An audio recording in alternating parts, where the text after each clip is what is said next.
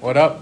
How's everyone? Welcome back, Dave. Thank you very much. Yeah, it's well, I came last week, but it feels good to be back because we had a baby and he's 6 weeks old now, and my wife is with him at home, so it's good to be free for a few hours. But I also miss them dearly, so sorry if you're listening. I miss you and I love you. So how's everyone going? Good, cool, good week. Okay, cool. Well, tonight we are going to talk about a topic that I hope is very challenging and I hope is very life-giving. For me, over the past 2 years, this has been probably the thing that has changed my life the most. So I hope that God will speak to each and every one of us tonight. We're just going to look at 5 verses. That's it. And I'll manage to drag it out. So, but before we do that, let's pray. Dear Lord, I thank you for the time that we can spend together, Lord. We thank you for the fact that you say that you're here when we gather under your name and together. So, Lord, we just pray that you would come. We pray that you would speak. We pray, Lord, that you would be active amongst us, Lord, and touch every heart. In Jesus' name we pray. Amen. So, before we dive into it, let me tell you a story. So there's this guy called Bob Smith. Very generic name. Real guy, by the way, not a pseudonym. Bob Smith was born in 1879 to 2 very upstanding individuals in America. And I think it was in New England, in America. His dad was a judge. His parents were Christians. They were so devout that they attended 4 church services a week and dragged poor young Bob to every single one of them. They weren't Egyptian? They weren't. No, they were white Americans, God-fearing Americans, and very, very, very devout. And Bob, at the age of 9 years old, he was always a bit of a wildfire, and at 9 years old, him and his friends snuck out at night, and they went to this I don't know, a barn place or whatever, and they found a bottle of hard cider, and Bob was like, "Oh my God, yes!" And so he took a big drink, and he got drunk, and he loved it. He thought it was the best thing in the whole wide world, and then Bob, he was an intelligent young man. He did really well at school, even though he never really tried that hard. He managed to get into medical school and university, an Ivy League school. But as he got away from his parents' control and he started living his own life, he started to drink more and more and more. And he didn't think it was a big deal because his friends, when they would drink, they'd get hangovers and they'd be really affected. But he would wake up the next day, he'd be ready to go, he'd sit his exams, and he was doing well. But the problem grew, and he kept on trying to hide it. And it got so bad that he failed university, and then he had to transfer to another, and his dad had to fight for him to be accepted in another medical school. And then he almost failed that as well. He faced one exam where he was so shaky from his binge drinking and his withdrawals from alcohol that he literally couldn't hold his pen to do his exam. And then his principal, or the dean of the university, said, "We'll give you one more chance. You better act up." Because you see, alcoholism at this time was viewed as a moral problem. You're a weak, bad person if you struggle with your addiction. So the dean said, "We'll give you one more chance, but you have to be sober the whole time, and you have to pass everything with flying colors." And he did. He managed to become a doctor. At the age of 30, it took him a long time to finish university. And then, as he started work, he was busy for a period of time, so he kind of didn't have a chance really to get back into his addiction. But then life started to get easy. He got married, life started to get a little bit easier, and guess what was around in hospitals? Lots of alcoholic-based substances. And then Prohibition hit in America. And guess who the only people were who were allowed to access alcohol? Doctors. And so he fell hard. He was terrified that his alcohol would be taken away from him. So he drank and he drank because he was afraid that he would lose the ability to drink again. And he got so bad that he had to rely on other addictive substances to help calm his nerves so he could perform surgery and other procedures. And so this was his life for 40 years. This was his life until one day, broken and absolute devastation, he cried out to God. And then he went to church, and his wife was desperate as well. He had 2 kids at this time, and his kids saw the level of just how broken their dad was. And so his wife dragged him along to church, and he cried out to God. But guess what? Still nothing.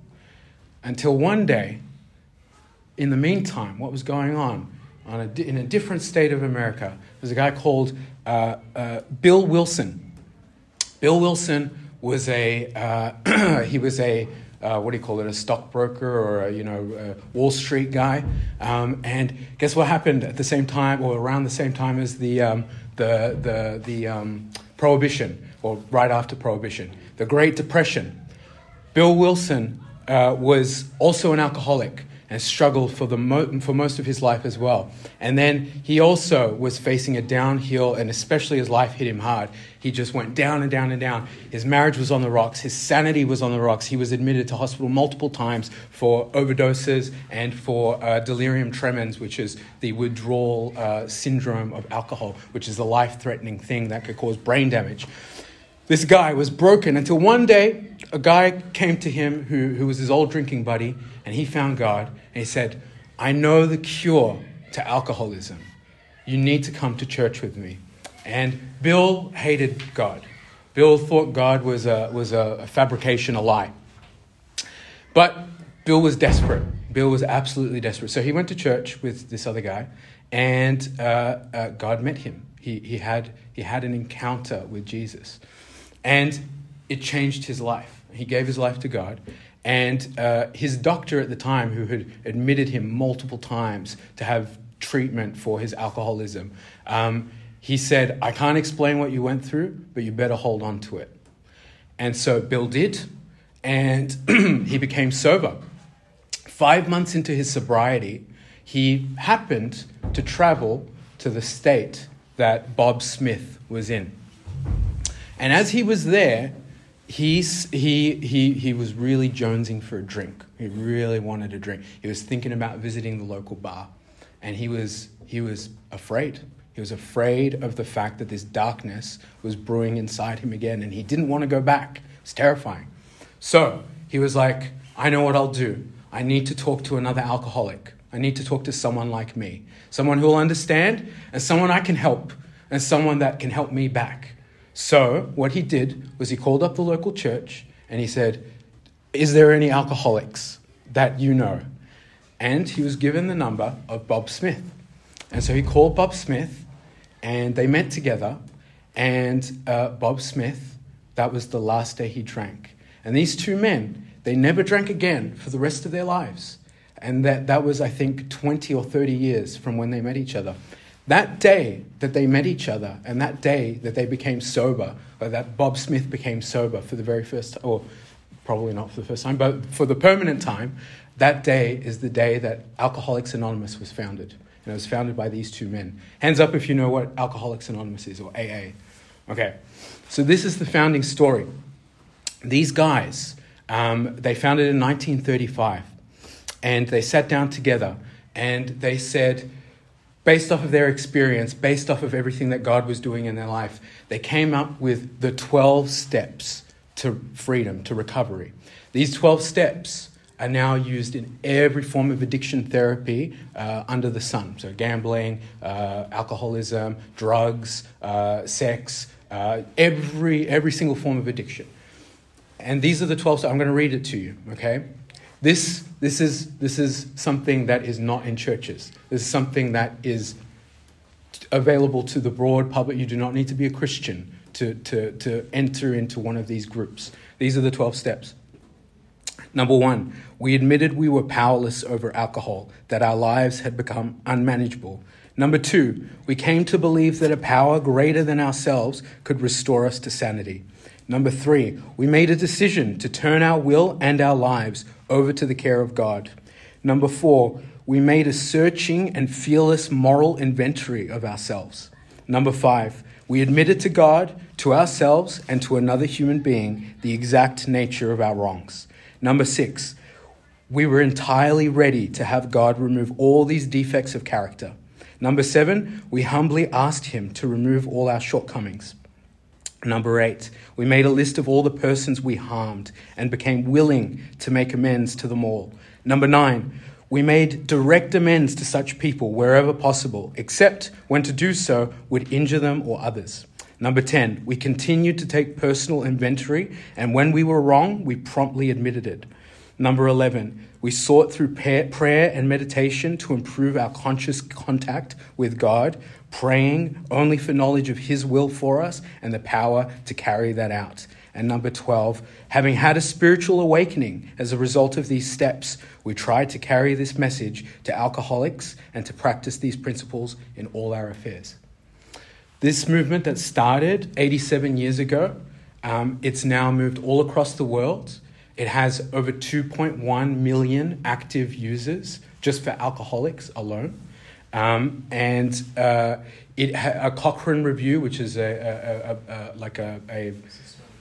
systematic review kind of journal kind of thing. They did a review of the 12-step program in comparison with other ways to treat addiction. They found a statistically significant improvement in people who undergo these steps compared to other methods of relapse, other methods of reform and rehabilitation. What these guys started, what God led them through, what they revealed, is not new. It's not new. It's been in your Bibles for over 2,000 years, and we're going to look at it tonight. And so this is the power of what...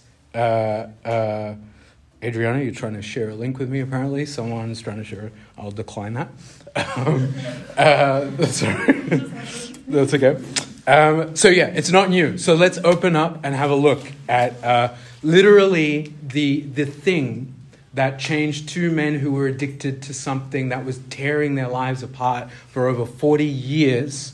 And just by practicing what we're about to read, which is these 12 steps, but in the Bible, spoken by God to us, this is how we are free. This is how God moves among us and does amazing things. So, 1 John chapter 1, we're going to start from verse 5. Okay. So, verse 5.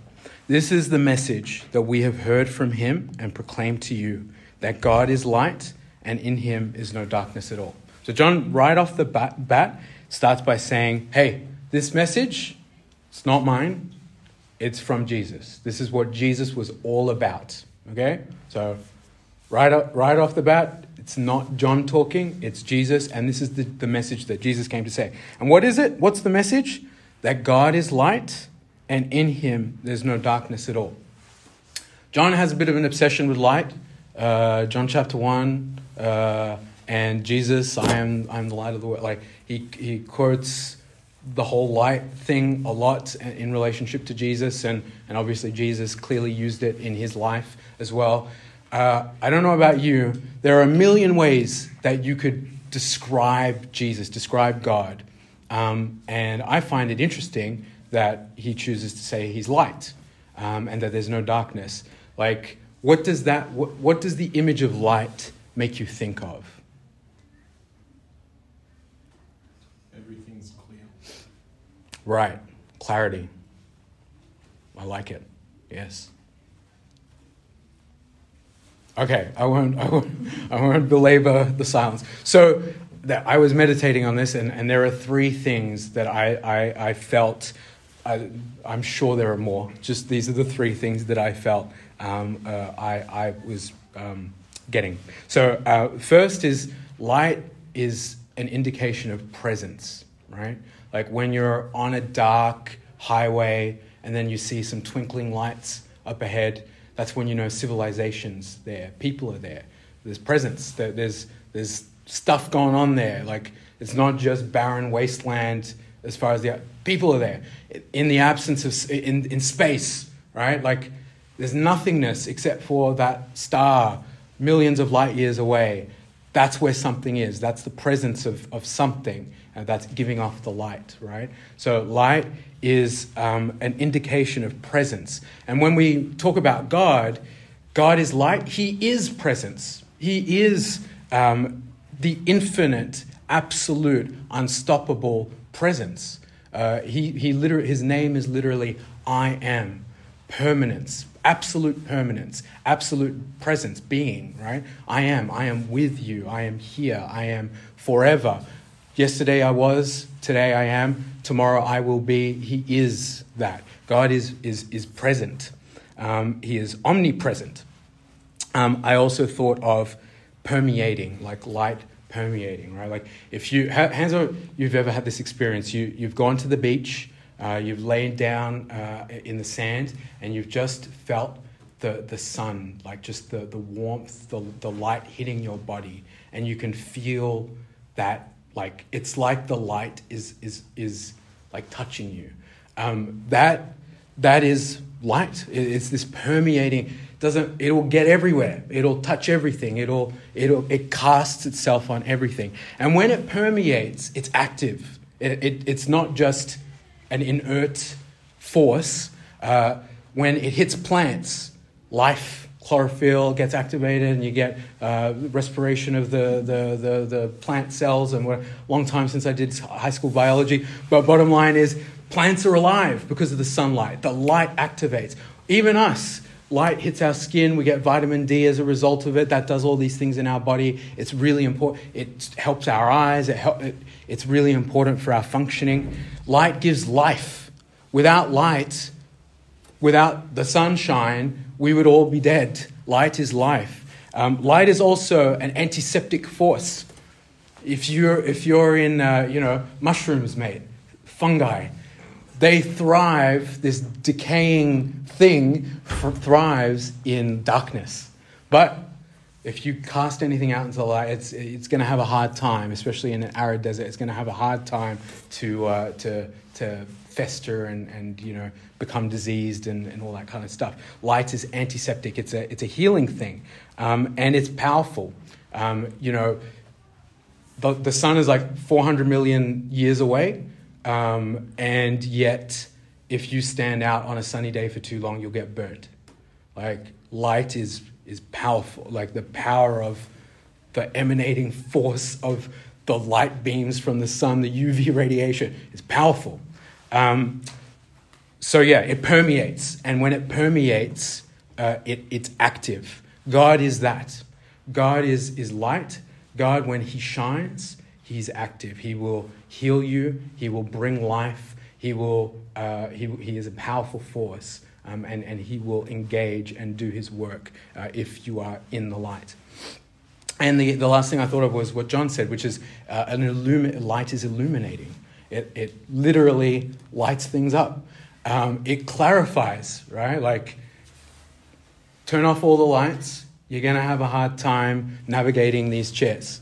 But with the lights on, we're safe, God willing. So the idea is that if you, God is light, he illuminates. He is truth. He reveals the truth, and he is truth. And so as we allow him in our lives, and as he is, then he will identify things in our heart and our lives that need to be identified. So, and more important, so not just like, I want you to think of it as reality as well. Like, it's, this term truth, I feel like used to be back in the day, I think it was a pretty solid word. Nowadays, everyone says my truth this and like whatever. Like, so think of it as reality. God reveals reality. Okay, so, and in him is no darkness. Like, okay, thanks, John. No duh, thank you, we get it. Like, he's light, absolute light. No, it bears mentioning that there's no darkness in him, because we try to ascribe darkness to God sometimes. We try to ascribe to God that he is not present, that he is absent. We try to ascribe to God that he does not permeate, he's not active, he doesn't bring life, he doesn't heal, he doesn't do what he wants to do, he's not active. And we try to ascribe that he's not real, or he doesn't illuminate reality, or like, oh God, the Bible, when it talks about this, that's not really reality. We're in the modern era now, and blah, blah, blah. Like, we try to twist and turn the fact that God's presence and his light and who he is ultimate reality. So in him is no darkness. Anytime you think there's darkness in him, know very well that that's a lie that you are projecting onto God. God is light. In him there is no darkness. And what we're about to read is John challenging the church that we are to be, and we're going to read it, we are called to walk in the light, to be in the light. In other words, there is darkness in us, and God does not. God wants to shine, and he wants you to be in the presence of him so that he can shine and expel the darkness. Darkness cannot be in the presence of light. As soon as you grab a candle and you walk into a dark room, guess what happens? The darkness is pushed back. That is what God wants to do in our hearts. So let's have a look. Let's read. So verse 6. If we say we have fellowship with him while we walk in darkness, we lie and do not practice the truth. Okay. So just quickly, the word fellowship is the Greek word koinonia. This word of koinonia, it doesn't, so like, for the longest time when I used to hear the word fellowship, I used to think Lord of the Rings, Fellowship of the Ring, like, let's go, let's get Sauron. But, and I apologize if you're not as big of a nerd as me, and that was cringeworthy. But the whole thing is, fellowship is not this, it's an antiquated word to our ears now. What it literally means, koinonia, what it literally means is to participate with, to work with, to join into. So, in other words, if we say that we are participating with God, right? If we're walking with him, if we're engaging with him, while we walk in the darkness, then we're lying and we don't practice truth. So the question becomes, well, what does walking in darkness look like? And I just want to draw our attention back to like how we defined light and dark. Darkness looks like absence, right? It's the lack of presence. And I think that can look like a bunch of things for a lot of us. It can literally mean that you're isolating yourself, like literally, from God and from other good godly influences in your life. I think it can also mean that there's a lack of meaning. There's a lack of pursuit in meaning. So in other words, you are doing your absolute best to live a life that has no meaning for your Heavenly Father. You know what he wants of you. You know that he wants you to desperately love him and connect with him, but you choose instead to not, and to do maybe things that aren't wrong but are meaningless. That's darkness. That's the absence of light. Chaos is, I believe, chaos is, to me, when I was thinking about this, the opposite of the permeating force of light. Chaos, instead of the light bringing power and life and healing and restoration and antiseptic power and blah, blah, blah, instead of that, it's waste, it's wildness, it's an inability to flourish, right? If you've ever seen a chaotic scene, it's stressful. Like, we as human beings, we don't like it. It brings discomfort to us to look at something that is chaotic. We are designed for order. We are designed to seek flourishing. So if you're living a life that is literally wild and chaotic and dysfunctional and engaging in all kinds, alcohol is a good example, but any form of dysfunction, and you can call it sin, but you can also call it like just bad habits. Whatever it is, if it's a chaotic force in your life, that's darkness. It's not allowing you to flourish. It's not of God. you're walking in darkness. And then other than illuminating, the light reveals and illuminates, reveals reality as it is, the darkness conceals. We sometimes choose to ignore the truth. I know for a fact, a bunch of us sitting here today, ignore the truth. You have been told you shouldn't be doing this, shouldn't be seeing this person, should be hanging out here, you shouldn't be doing whatever, like godly wisdom and advice, reality, and yet you are ignoring it. You're hiding, you're concealing.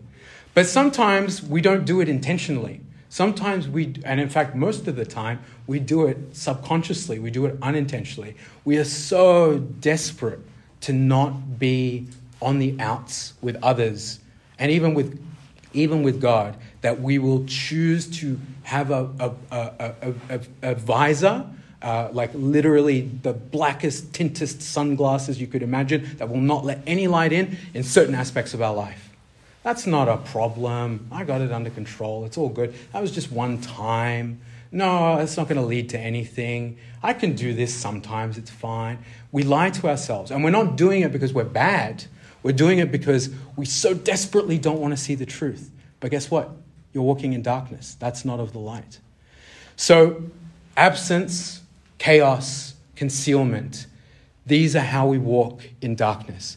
God says through John here, hey, if you say that you're in fellowship with God, if you say that you're partnering with him, walking with him, engaging with him, but you're walking in darkness on any level, no matter how small you may think it is, you're a liar.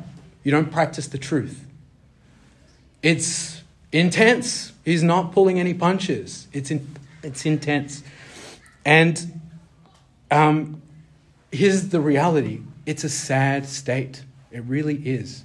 Because this is not what you were made for. Like, God wants better things for you. God wants you to experience the light. So, what's the answer? Verse 7. If we walk in the light, as he is in the light, we have fellowship with one another, and the blood of Jesus, his son, cleanses us from all sin. Okay. If we walk, it's a decision. If you walk, it's literally presented in front of you. If you choose to walk in the light. And again, the word walk here is literally alluding to this whole fellowship idea.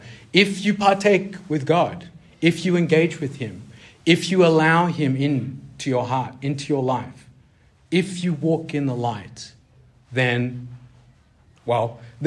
so you'd imagine that John would say, if we walk in the light, then you'll be close to God and things will be... No, he doesn't say that. He says, if we walk in the light, as he is in the light, we have fellowship with one another. It's a bit of a kind of twist. We have fellowship with one another. Guess what? The people around you, the people around you are placed in your life, even if it's just for today. They are placed in your life by God to engage with you. God's main method of engaging with the world is through other people. Literally, like Jesus told his disciples, go, make disciples of all the nations and teach them to obey my commands, baptizing them in the name of the Father, Son, and the Holy Spirit. Like, God could just lightning zap and, okay, you, all right, off you go, come on, and like, let's do this and come to heaven. No, but he says, you guys, those who follow me, you're my hands and my feet. You're the ones that I choose to engage with and who I want to allow to then partner with me to engage with other people.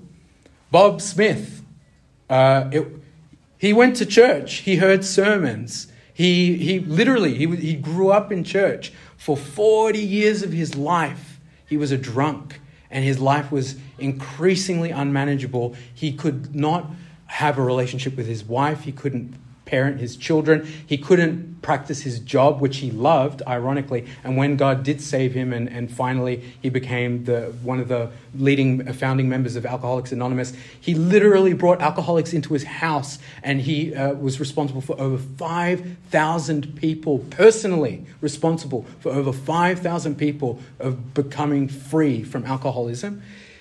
God chooses to work through the Bob Smiths and the Bill Wilsons. God chooses to work through every single one of you. And it's not because you're special, and it's not because you're qualified, and it's not because you have anything to offer. It's because God wants to help you. God wants to reveal his power to you by showing you just how powerful he can be in your life and then spill out into other people's life. But that's not why you do it. You're not doing it because, like, God, show me your power. And you do it because you desperately realize you need the light. You desperately realize that the darkness is killing you. You desperately realize that the only way is God. The only way. These men were broken. They had nothing. They literally cried out to God. And it was only at the point of their crying out that they started to see the light. They started to walk in the light. And then God continued the work from there. So, we have fellowship with one another. And so the idea is that when you are walking in the light, when you choose to finally say, enough of this darkness, I step into the light. I choose to step into the reality of who God is, the reality of who God says I am, and the reality of what I've been doing, and I don't want the darkness anymore. I want the light. When you step into that place, you automatically start to find other people who've stepped into that place as well. It's a law of nature. Trust me. It's a law of nature. God will provide those people. I honestly believe with all my heart, tonight is one of those nights. So you choose to step. God provides the fellowship. And it happens because like will attract like. And you know, Jesus is our glue. He's the center. He's our focus. And it also happens because the light, that's what light does. Light propagates itself, right? Light continues. Do you know the human eye, I can't remember exactly what it is, but if you shine a candle, and I think if you're like literally in pitch blackness, and you shine literally just the light of a candle, and you go something like 50 kilometers away or whatever, your eye will still be able to see that light. Yeah, light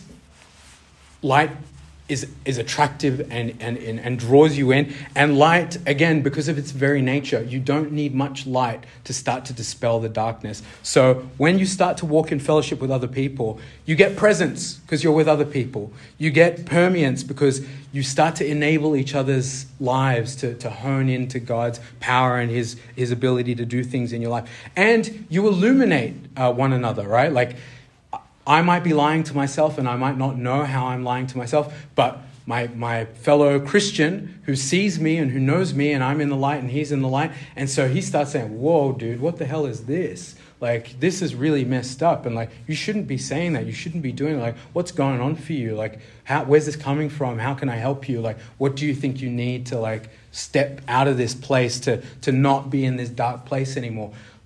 That's what light does. Light begets more light. It propagates more light.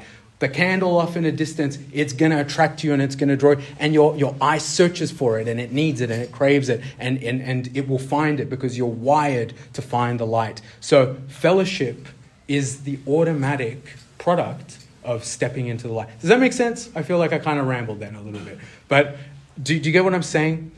It's you find God, and God. The given in this verse is that you have fellowship with God. Like, that's a given, right? When you step in the light, you have fellowship with God. But what's not a given, and what's really important to realize, is that you have fellowship with other people who also walk in the light. And that's vitally important. You cannot do it without other people. In fact, James says this in James chapter 5. Let me pull it up.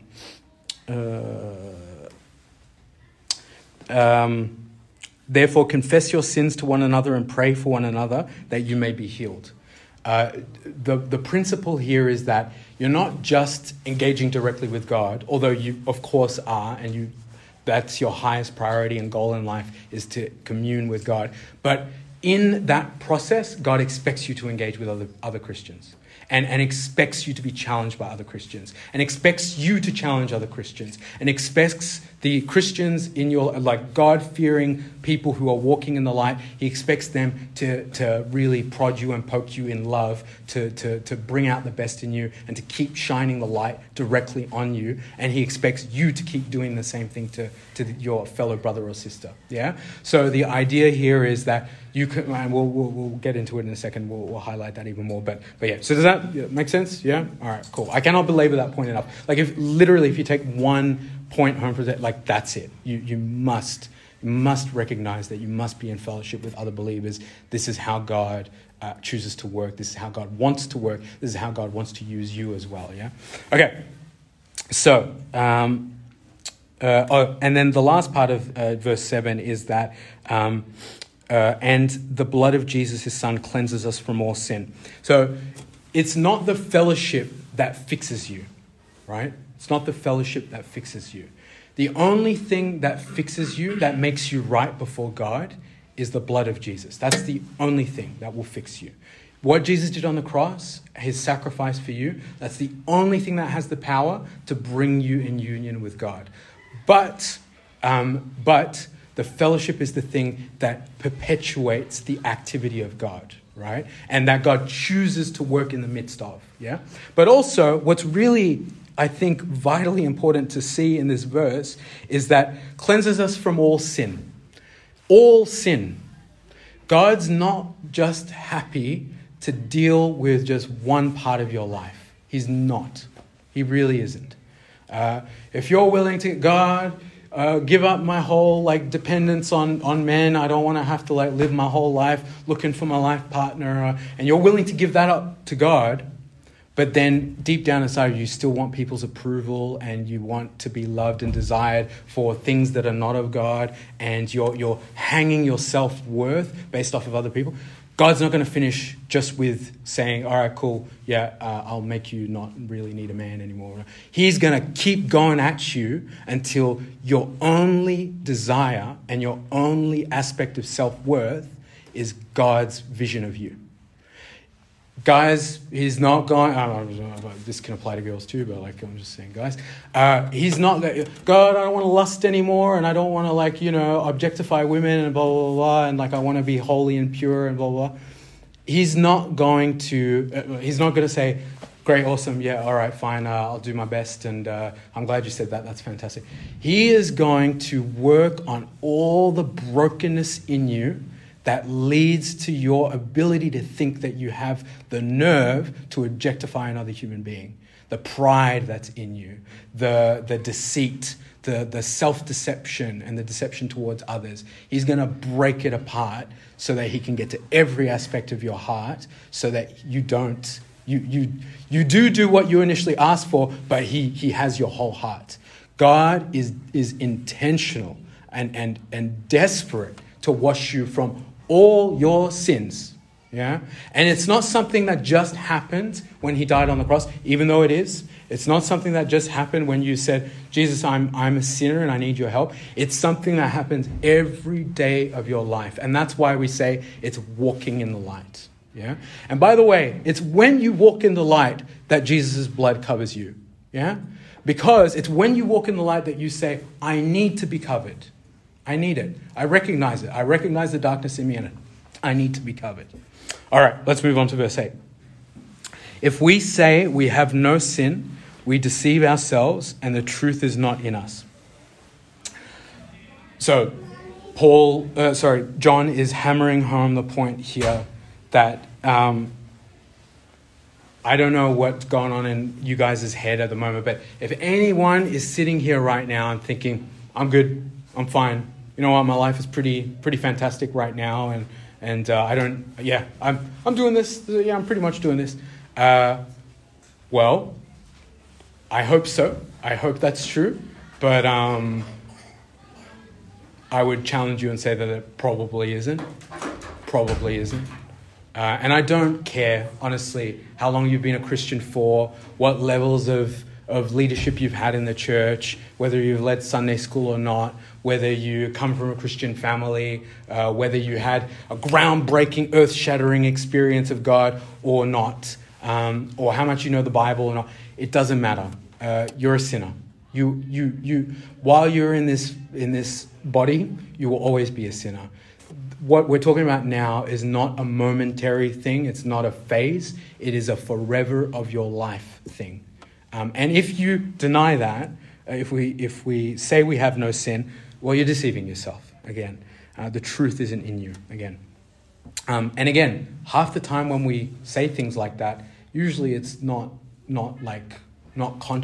we're doing it on an unconscious, subconscious level because of our other junk. But God wants you to bring that into the light as well and say, hey, this other junk that says that I'm all good and I don't need you, or I don't need this, shine a light, God.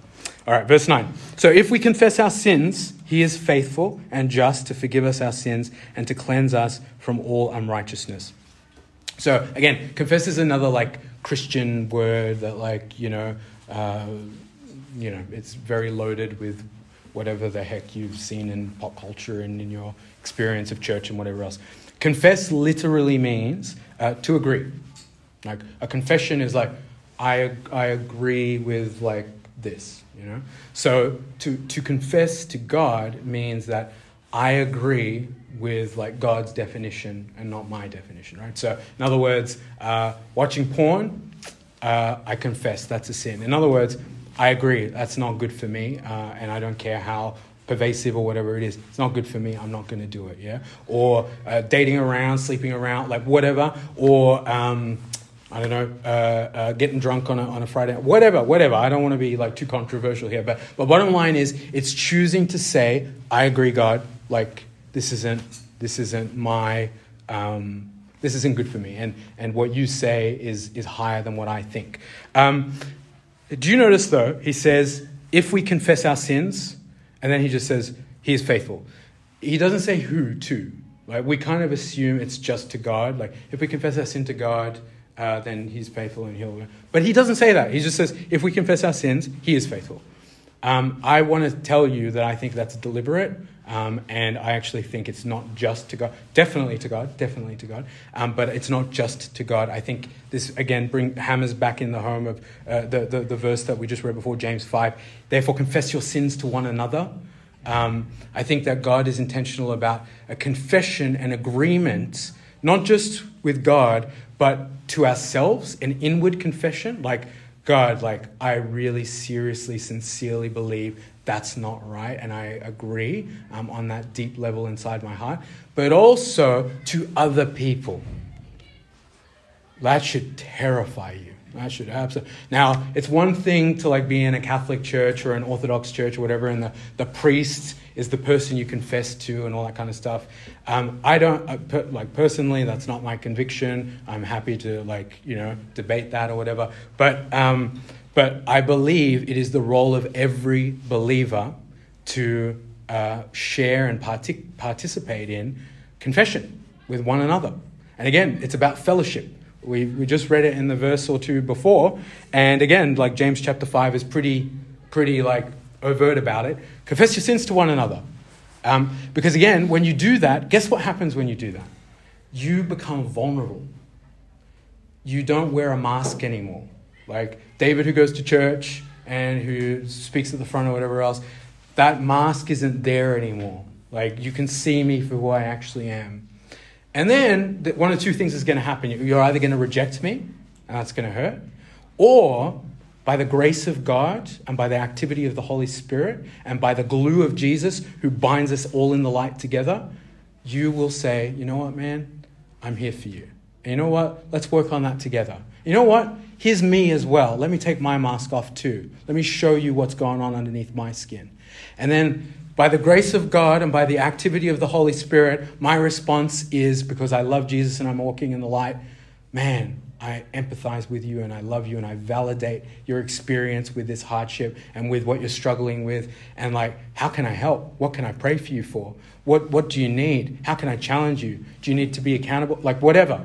So confess to one another, because we aren't supposed to be a community of people that just rock up, hear a message for half an hour, in this case probably 45 minutes to an hour, and then peace out, and then sayonara, and like I feel crap about the rest of my week, and then I feel extra crap around certain people because like I can't, you've got this image of yourself and this image of others. God's not interested in that. God wants you to be real. God wants you to connect with each other, and he wants you to do that because God is love. And his community of followers are supposed to be love as well. And it's the only way to be in the light. And it's the only way for the light to do its activity in your heart and in your life. So confess to one another, to yourself, and to God. And guess what? He's faithful. He's faithful. He's faithful. You know why he's faithful? Because he already died on the cross. Because it's already been done. So it would be unfaithful of God to say, no, you know what? No, that sin, too much. I choose to not have died for that sin. No, he died for all sin. Like he says it. He died for all sin, for all time. It's done. So he's faithful. If you confess to him, to yourself, to other people, what happens is he's like, yeah, it's done. It's taken care of. Let's work on freedom. Let's work on your life. Let's work on you living in the light and living out your purposes in the light. And yeah, he forgives us our sins and he cleanses us from all unrighteousness. And again, like hammering home that point, it's all unrighteousness. He's not happy to just settle for one or two things in your life. He wants all of you. He wants to clean all of you. He wants to sort out all of you. He wants to bring into the light all of you. He does not want any darkness in you at all. He wants you to be an image of his Son, who is light, and there is no darkness in him at all. And I'm just going to stream through. Okay.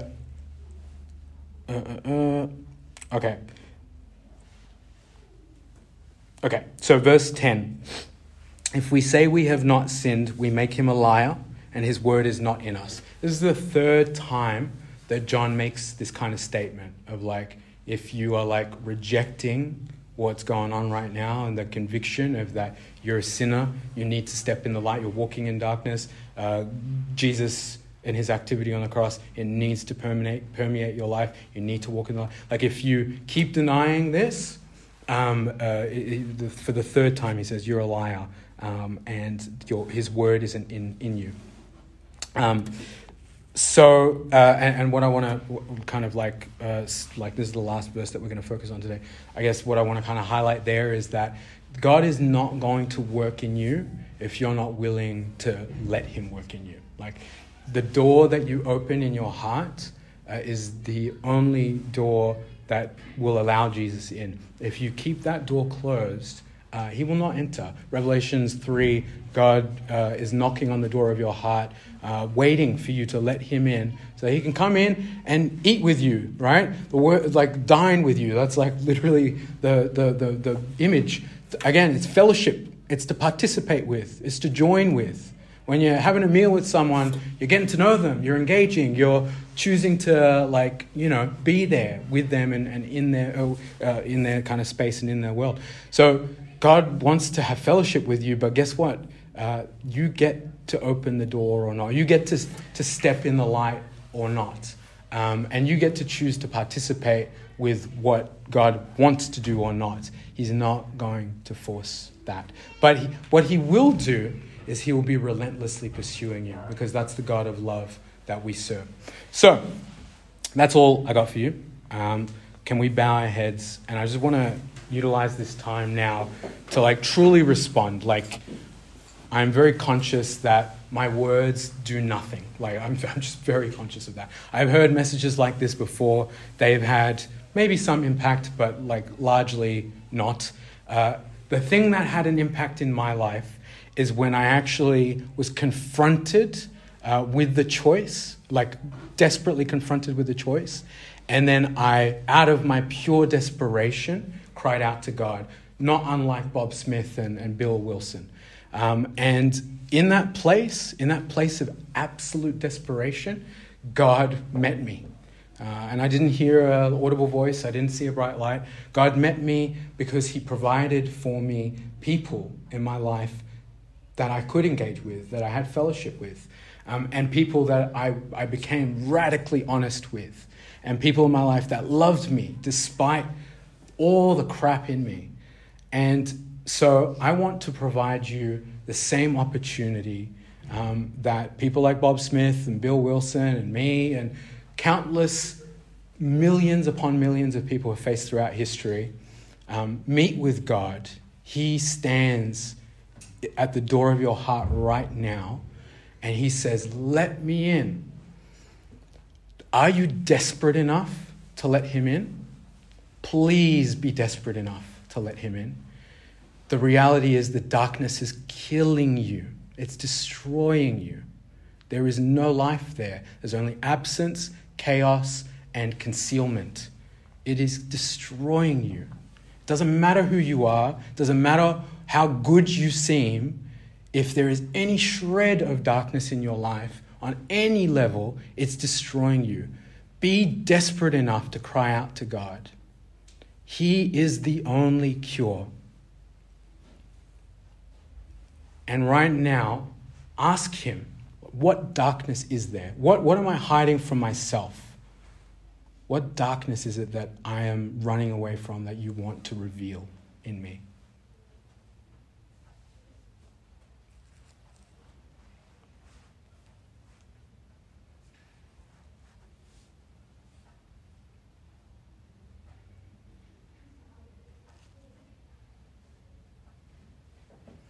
And now here's the hard part. Step into the light. And I'm going to challenge every single person in this room. What stepping in the light looks like, I think as a practical first step, is tell someone. Tell someone what your darkness is. Tell someone, be radically honest with someone, and be intentional about continuing to be radically honest. Obviously, do it with someone that you respect, that you love, that knows that has your best interests at heart, that will not betray your trust, that will be there for you, like someone that's actually worthy of your trust and worthy of that kind of disclosure. But tell someone, because the light will shine when you choose to step into it and when you find other people of the light. And when those people of the light start to engage with you as you engage with them as well. So maybe right now, if God's highlighted what darkness he wants to deal with you in your heart, maybe right now ask him to highlight someone to talk to or to engage with.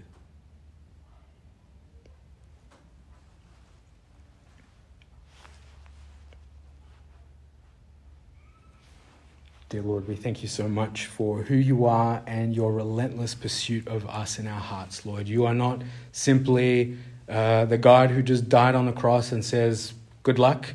You're the God who continues to pursue us relentlessly because you want us to live a life full of your beauty and your freedom. Lord, you came to give us life and life to the full. So, Lord, we trust you that you actually know what that means. Even though we don't know what that means, and we probably have a whole bunch of misconceptions about what we think you mean by that, but Lord, we trust that you know what that means to have a life to the full. And even though we may be afraid of that or think we don't want that, Lord, we're desperate enough to say, come, Lord Jesus, shine a light in the deepest, darkest places of my heart, and let me experience your light. Let me walk in the light. Let me walk in fellowship with other people who are in the light. Would we be a community of light, Lord, so that we would propagate that light, not just in this place, but all around the world, to all those that you want to encounter. And Lord, not because we want to be special, but because you are special and because we get to see you at work and we get to experience transformation, Lord. In Jesus' name we pray. Amen.